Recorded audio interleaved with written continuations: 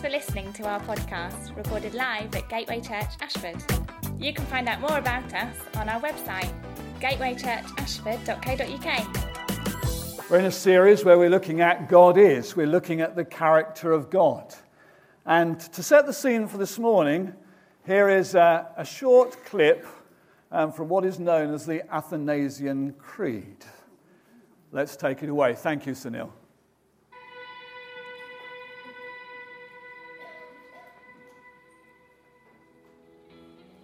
And the faith is this, that we worship one God in Trinity, and Trinity in unity, neither confounding the persons, nor dividing the essence. For there is one person of the Father, another of the Son, and another of the Holy Ghost. But the Godhead of the Father, of the Son, and of the Holy Ghost is all one.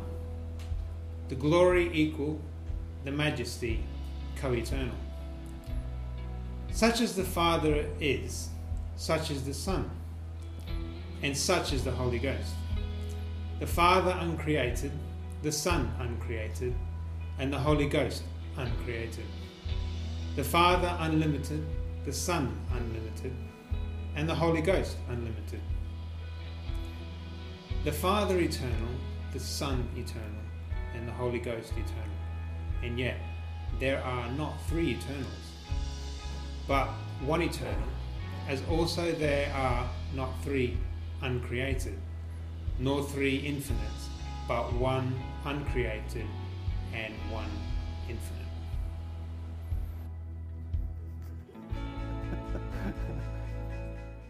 We can have the next slide. Thank you, Sunil.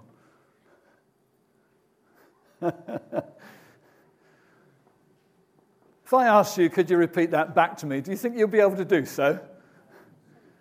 Yeah, some of it, maybe. Yeah, some of it. But there's an awful lot packed into that. And in actual fact, that's just an abbreviated form of part of the Athanasian Creed, which is a famous statement about the faith that we hold as Christians.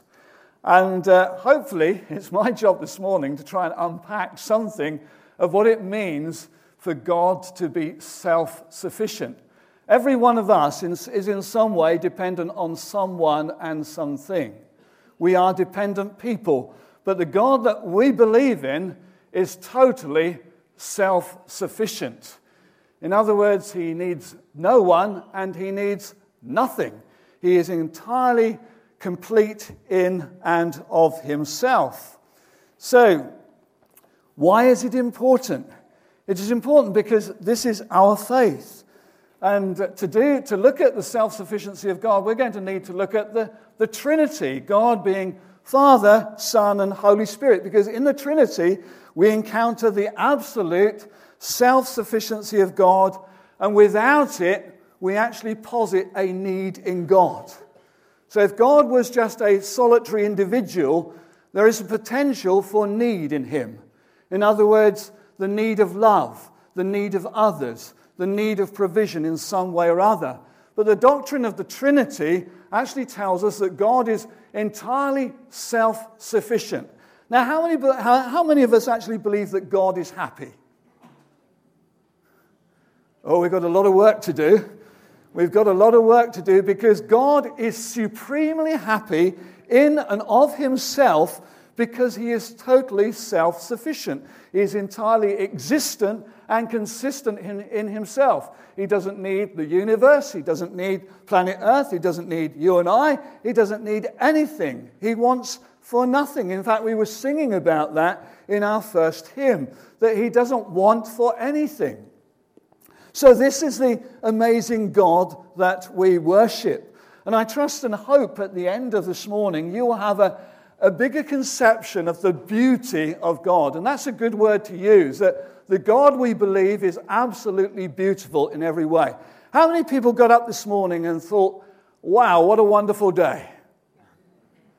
Well, we need some improvement there as well, don't we? Just take a look out the windows this morning.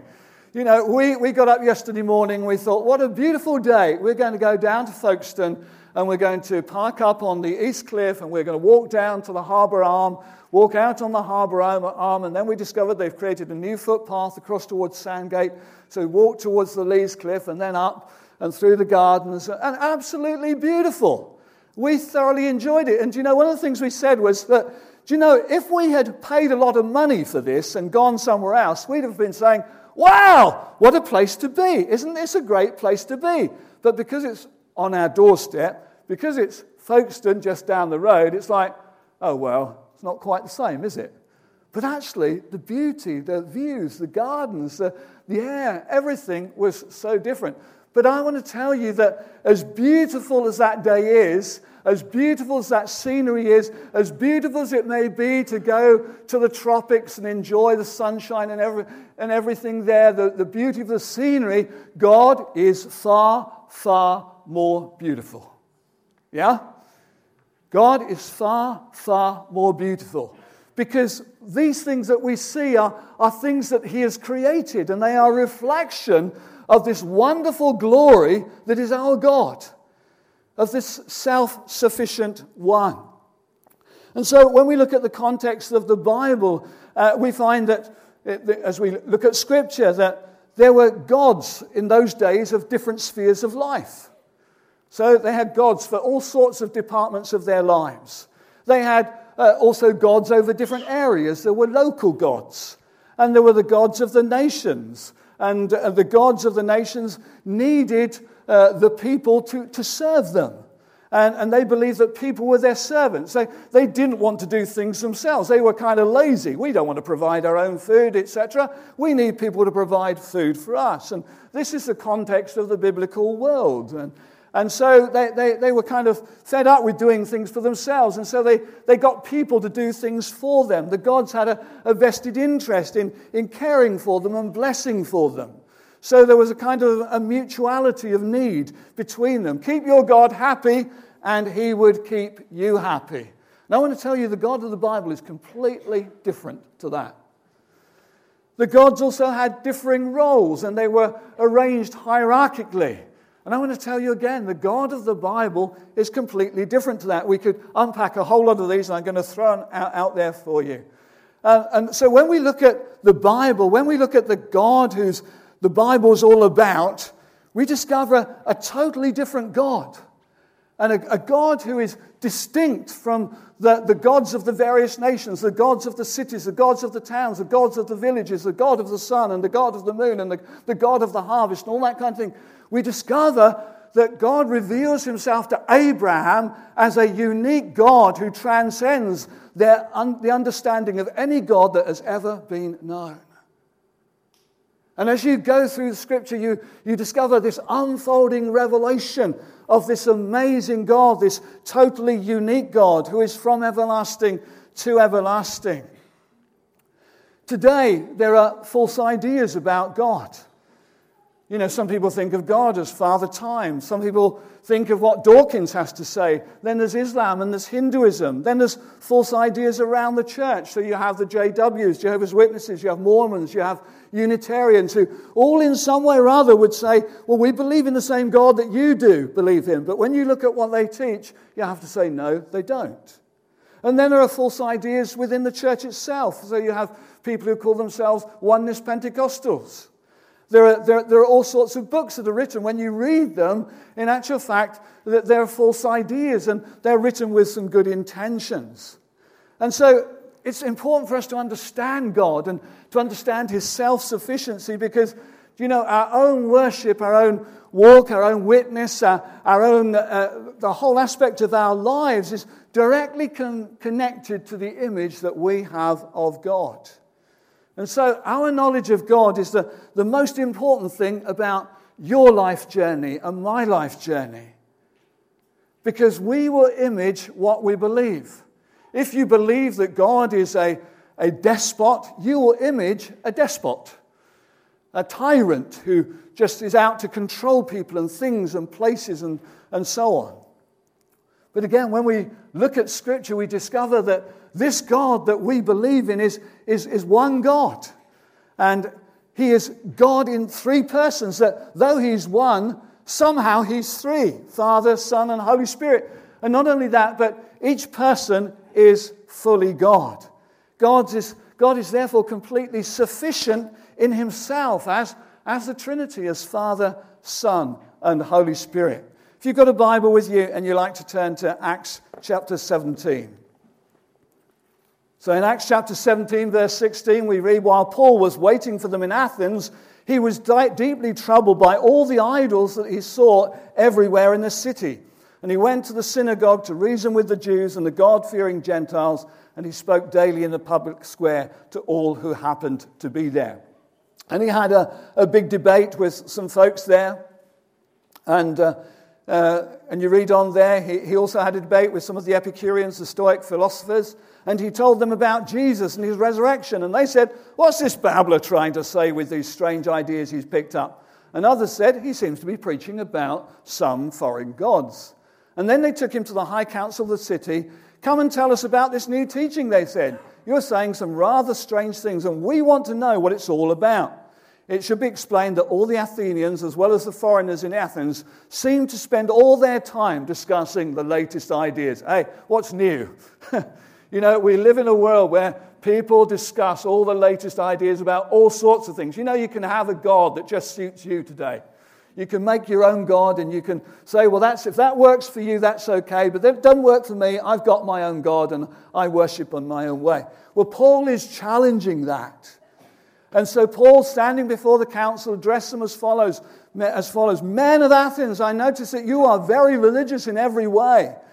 For as I was walking along, I saw your many shrines and one of your altars, and it had this inscription on it, to an unknown God. And this God whom you worship without knowing is the one I am telling you about. He's the one who made the world and everything in it. And since he is Lord of heaven and earth, he doesn't live in man-made temples, and human hands can't serve his needs, for he has no needs. He himself gives life and breath to everything, and he satisfies every need. Wow, this was shocking revelation, because they were used to their local gods. They were used to their gods who were limited in power. And Paul comes along and says, I'm telling you about a God who's far bigger than any you've ever known. A God who's utterly amazing, who is the God of all the earth, and who has no need in and of himself. You serve your gods because you believe he has needs. This God I'm telling you about has no needs at all. Wow. I mean, that's something, isn't it? Just to let that sink in. So as we think about this God who is totally self-sufficient, let's put some things out the way, shall we? And we'll move on to this. Let's put these out the way. You know, you probably are familiar with analogies that are used. So there's different things like clover and apples and eggs and water. Although I do remember at one occasion somebody caught me out because I mentioned water, and they said, well, actually water, if you get it at the right temperature, it can be all three things at once. And okay, and this was a scientist, so I thought, well, okay, we'll park that one, shall we? But analogies, they kind of have an idea with them, but they're not really that helpful when it comes to think about this all-sufficient God who's Father, Son, and Holy Spirit. And when you think of numbers as well, again, you know, 1 + 1 + 1 equals 3. And yet, 1 × 1 × 1 equals... Okay, so let's not worry about numbers, shall we? They lead us down the wrong track. And you know, when we think of persons as well, we read from where we are. We think of our own personality, and we think particularly of the individual personality of you and I in the West. The I, the capital I. And that's not really where the word person begins, because actually the word person originated with theologians, where they were trying to understand God, and it was in the context of relationship. So a person is only a person if they're related to somebody else. So I'm a person because you are persons. We are people. But take that away, and who am I and who are you? etc. So even thinking about persons, if we start there and we try and think about God, we're in trouble because we look at God and say, well, okay, there's God the Father, there's God the Son, there's God the Holy Spirit. So we've got three individuals, three gods, haven't we? Which leads us on to three mistaken ideas. Okay, we'll quickly run through these. Three mistaken ideas. Probably the most common one is known as modalism, where God is seen as one being, but he appears in different ways. So he might appear as the Father, he might appear as the Son, he might appear as the Holy Spirit, but he's not all of them together. So he appears in different ways or different modes. It's a common misunderstanding that we have, and you'll find within the church. It's a bit like saying that I'm a father and a son and a husband, but I'm still one individual person. That's three different modes: a father, a son, and a husband.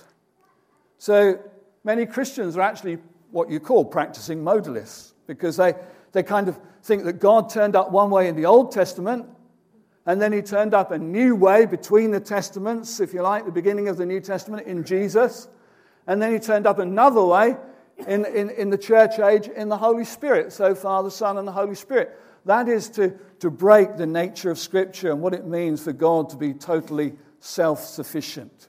And it also begs the question, if God appears in different ways, how do I really know who he is and what he might appear like tomorrow? Can I really know God? Another one is subordinationism. And it acknowledges that there is a Father and the Son and the Holy Spirit, but it denies their equality. So it sees them as lesser in rank, either within the same Godhead or lesser in being, so that the Son is not actually as divine as the Father, and the Holy Spirit is very often reduced to a force.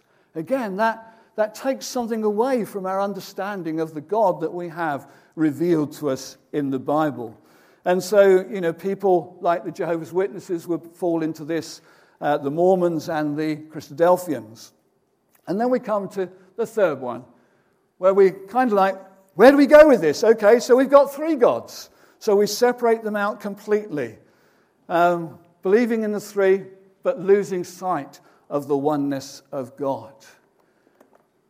So, where do we go to discover the truth? Where do we go to iron this out, to discover this self-sufficient God, this God who is complete in every way? And we have to go back to the revelation of Scripture itself. We have to go back to Scripture and begin to think about the way Scripture communicates this God. So it starts, in the beginning, God created the heavens and the earth.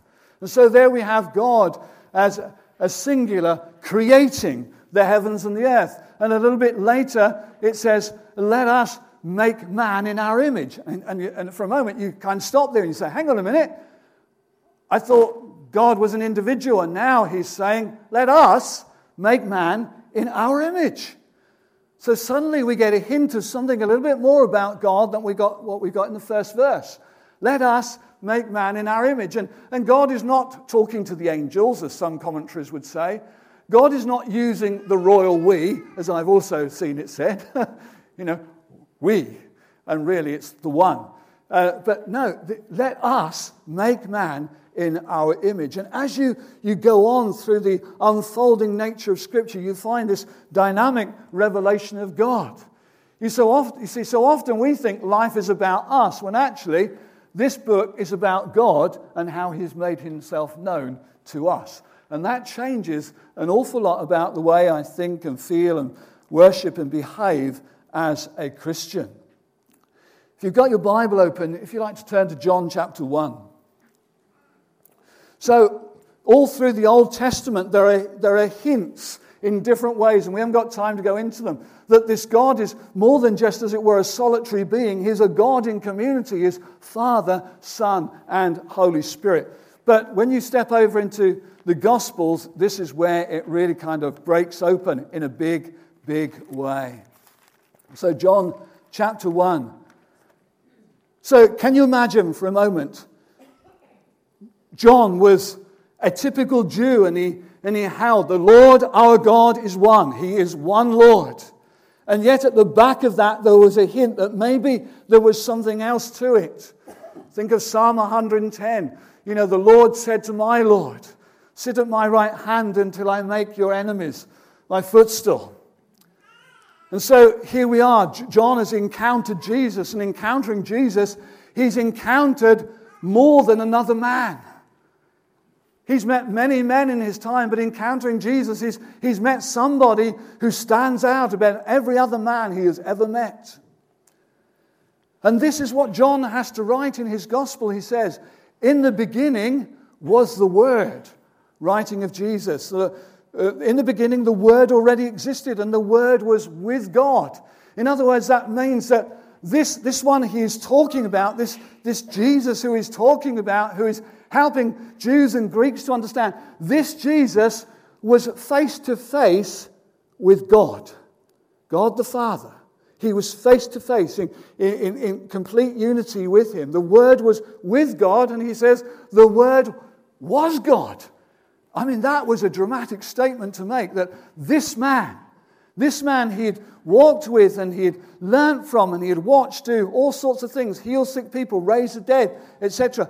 This man who was born in Bethlehem was God in flesh. This was shocking.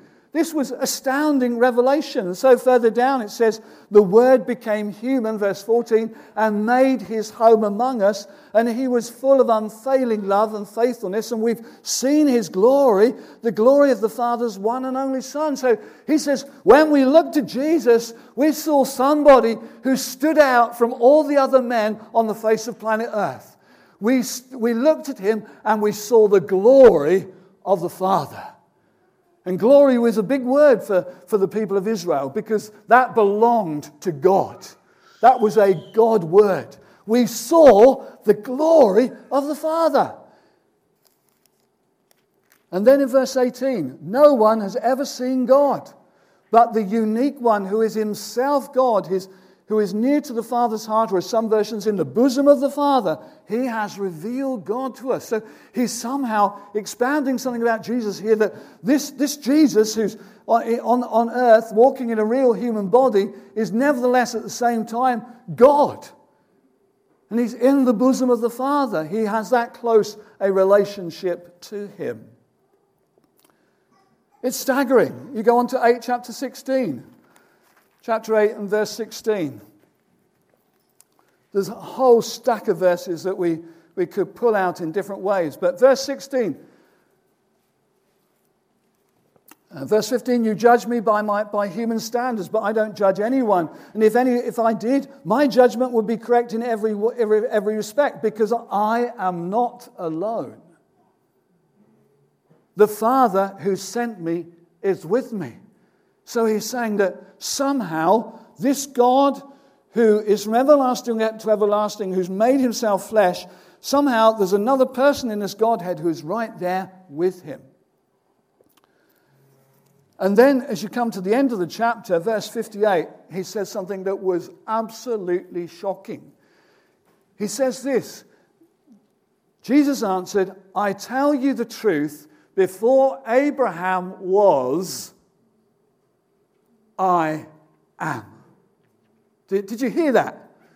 Before Abraham was, so now they're tracking back in their imaginations. They know the story of Israel. They go back hundreds and thousands of years, and in their minds they think of Abraham and how God appeared to Abraham, and suddenly here is Jesus, and he's saying, "Guys, girls, before Abraham was, I am."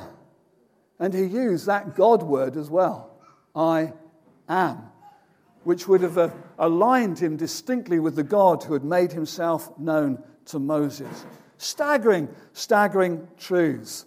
And then if you go over to chapter 10 and verse 38, chapter 10, verse 38, he says that the Father is in me and I am in the Father. The Father is in me and I am in the Father. Then over to chapter 14 and verses 16 and 18. 14, 16 and 18. Listen to this. He suddenly says, and I will ask the Father, and he will give you another comforter or advocate. Now that didn't mean another one of a different type. It meant another one of exactly the same kind. So suddenly we've had this revelation that Jesus is God, as much as they understood in the Old Testament that God was God. Suddenly Jesus in physical form is God. And yet God is still in heaven, and Jesus prays to his Father who is in heaven. But he is God. Before Abraham was, I am. And now he says, when I go away, I'm not going to leave you as orphans. I'm going to send one just like myself, another of the same kind to be with you. And who is this? The Holy Spirit. And so the Holy Spirit would come, and he would be God present to the people after Jesus had gone.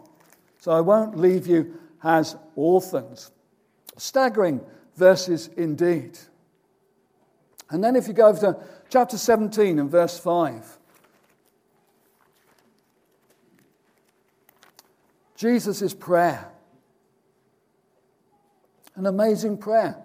This is truly the Lord's Prayer, chapter 17, where he says, now, Father, bring me into the glory we shared before the world began. Oh, suddenly there's another aspect in here. He's speaking of this glory again.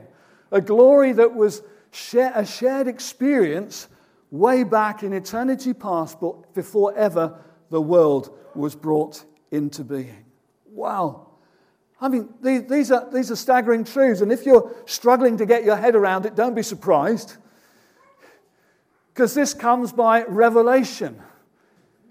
And so we pray, Holy Spirit, help us to understand these truths about you, about God as Father, Son, and Holy Spirit. Help us to understand what it means to see your self-sufficiency in this way. Theologians struggled. They wrestled with this. How do we convey this truth to this world in which we live, which has all sorts of ideas about gods, local gods, gods over different areas, over different things, for different things. And how do we convey this truth? And they came up with a particular word, which is perichoresis. My favorite word, but it's a good one to learn. Say it with me, perichoresis. Come on, perichoresis. It's a good word to learn. You know, start speaking in tongues with that, couldn't you? Okay, say it once more. Perichoresis. It's a wonderful, wonderful word, because this is a word that theologians came up with as they wrestled. How do we, against all the kind of the wrong ideas going on, how do we understand God in his self-sufficiency? And the word is kind of broken up in this kind of way. Peri means to be around, and chorea means to dance. And it's like dancers where there's this constant movement of overture and acceptance. It's not the charismatic individual dance or the beat bop down the local whatever. You know, this is that kind of dance where there is the interplay between people, where there is such a unity, a giving and a taking and a sharing and an enjoyment of it together. Each divine person entertaining the others at the very center of his being, drawing life from one another and who they are and from who they are in relation to one another. And so in this dance, there is no isolation, there is no insulation, there is no secretiveness, there is no fear of being transparent to one another. That should tell us something about how we are to image God, shouldn't it? Because I think that's amazing. No isolation. The devil wants to isolate. No insulation. No secretiveness. No fear of being transparent to one another. And we are called to image this God who is a tri-personal God of Father, Son, and Holy Spirit. And so they came up with this word to express the ongoing intimate union, the mutual indwelling, the self-giving that existed between Father, Son, and Holy Spirit, so that none of them was isolated or detached from the actions of the others, but there was a mutual containing and enveloping of realities. Wow. I mean, it just makes me want to stop and worship, because this is our God. He is an amazing God. And so it presents for us a God who's not an abstraction. He's not impersonal. He's not static. He's not dull. He's not boring. But listen, he is one who is pulsating with life. Did you hear that? Turn to the person next to you and say, did you know God is pulsating with life? Yeah? I can't say I had this idea when I grew up in a Christian home. For me, God was some distant entity who was kind of sovereign and who created, and he didn't exactly pulse with life. But I am glad that I now understand he does. That through this relationship of Father, Son, and Holy Spirit, there's a God who is entirely existent, consistent in himself, totally self-sufficient, and pulsates with life. And because that is the case, he is full of energy, and he is full of beauty. He is full of glory. And God is, hear it, entirely happy in himself. That should have an amen. Come on, God is entirely happy in himself. Wow. Come with me to John chapter... we'll go to Luke's Gospel. Let's go to Luke's Gospel, shall we?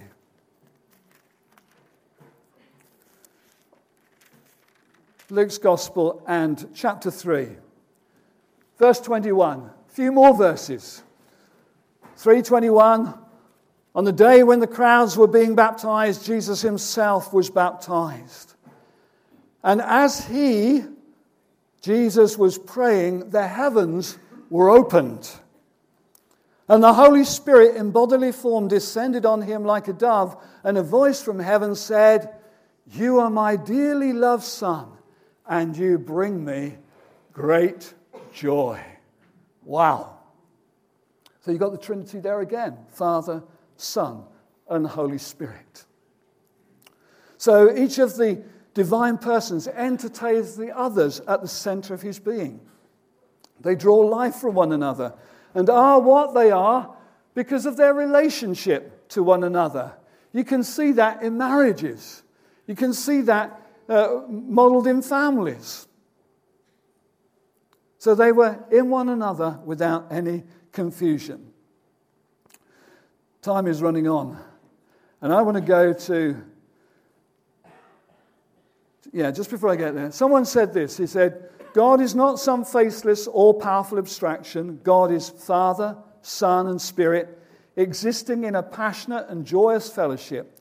The Trinity is not three highly committed religious types sitting around some room in heaven. The Trinity is a circle of shared life. And the life shared is full, it's not empty, it's abounding and rich and beautiful. It's not lonely and sad and boring. That's the kind of God I can love and I can serve. What a powerful image of God that is. How many of you have heard of Susanna Wesley? Susanna Wesley, yeah? A few of us, some of us. Susanna Wesley, she was the mother of Charles and John. And probably most of us are aware of John and Charles Wesley, the famous Methodists who went all over the UK, went to across the water to the United States, preaching the gospel, and saw many people saved. And one of the things that came out of that was the Methodist Church and this great movement that sprung up and just to help shepherd these new believers and help them in their newfound faith.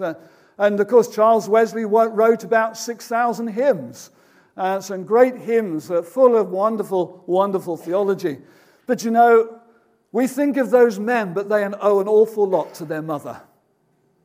And it's been said that Susanna Wesley is really the mother of Methodism. So, you might be thinking, well, I'm not a theologian. This doesn't matter to me. Yes, it does. It matters to every one of us. And Susanna Wesley was by no means a theologian. And she used to engage with some pretty strong sort of theological concepts. But she had a vision of God. She grasped the sufficiency of God in his Trinitarian being. And this is what she writes in one of her private devotionals. She says this: "Consider the infinite, boundless goodness of the ever-blessed Trinity. Adore the stupendous mystery of divine love. That God, the Father, Son, and Holy Ghost should all concur in the work of man's redemption. What pure goodness could move or excite God, who is perfect, essential blessedness? That cannot possibly receive any accession of perfection or happiness from his creatures. What I say, but love, but goodness, but infinite, incomprehensible love and goodness could move him to provide such a remedy for the fatal lapse of his sinful, unworthy creatures." You can go and look that up on the internet if you like, because it's worth meditating on. But she knew the nature of God and his self-sufficiency. She knew his glory, as that in no way could he be added to, in no way could he be subtracted from. And she said this: "He is the great God, the God of the spirits of all flesh, the high and lofty one that inhabits eternity. And he created not angels and men because he wanted them, for being is being itself, and as such must necessarily be infinitely happy in the glorious perfections of his nature from everlasting to everlasting. As he didn't create, so neither did he redeem because he needed us. But he loved us because he loved us. And he would have mercy on us because he would have mercy. And he would have compassion because he would have compassion." So when we think about the Trinity, we encounter the absolute self-sufficiency of God, his absolute completeness. Without it, we posit a need in God. And this is the God that we worship. Wow. What a God. We've traveled through a lot there. And it's probably making some minds just kind of like, whoa. It's going over my head, but it's worth thinking about. Because if we posit a need in God, we have a problem. And that's about us then and how much we satisfy that need. But God is completely satisfied in himself. And as we draw to a close in thinking about this, before God created the world, then, he was eternally Father, Son, and Holy Spirit. And because he was eternally Father, Son, and Holy Spirit, before God created the world, he was eternally love. Love didn't begin when he created the world. Love didn't begin when he created humanity. Love didn't begin when he sent Jesus. He was already love, love, love. And before God created the world, he was the lover in the drama of his own Trinitarian relationships of Father, Son, and Holy Spirit, entirely happy and entirely content in that community of the three. And so before God created the world, he was entirely sufficient in himself. Wow. Would you stand?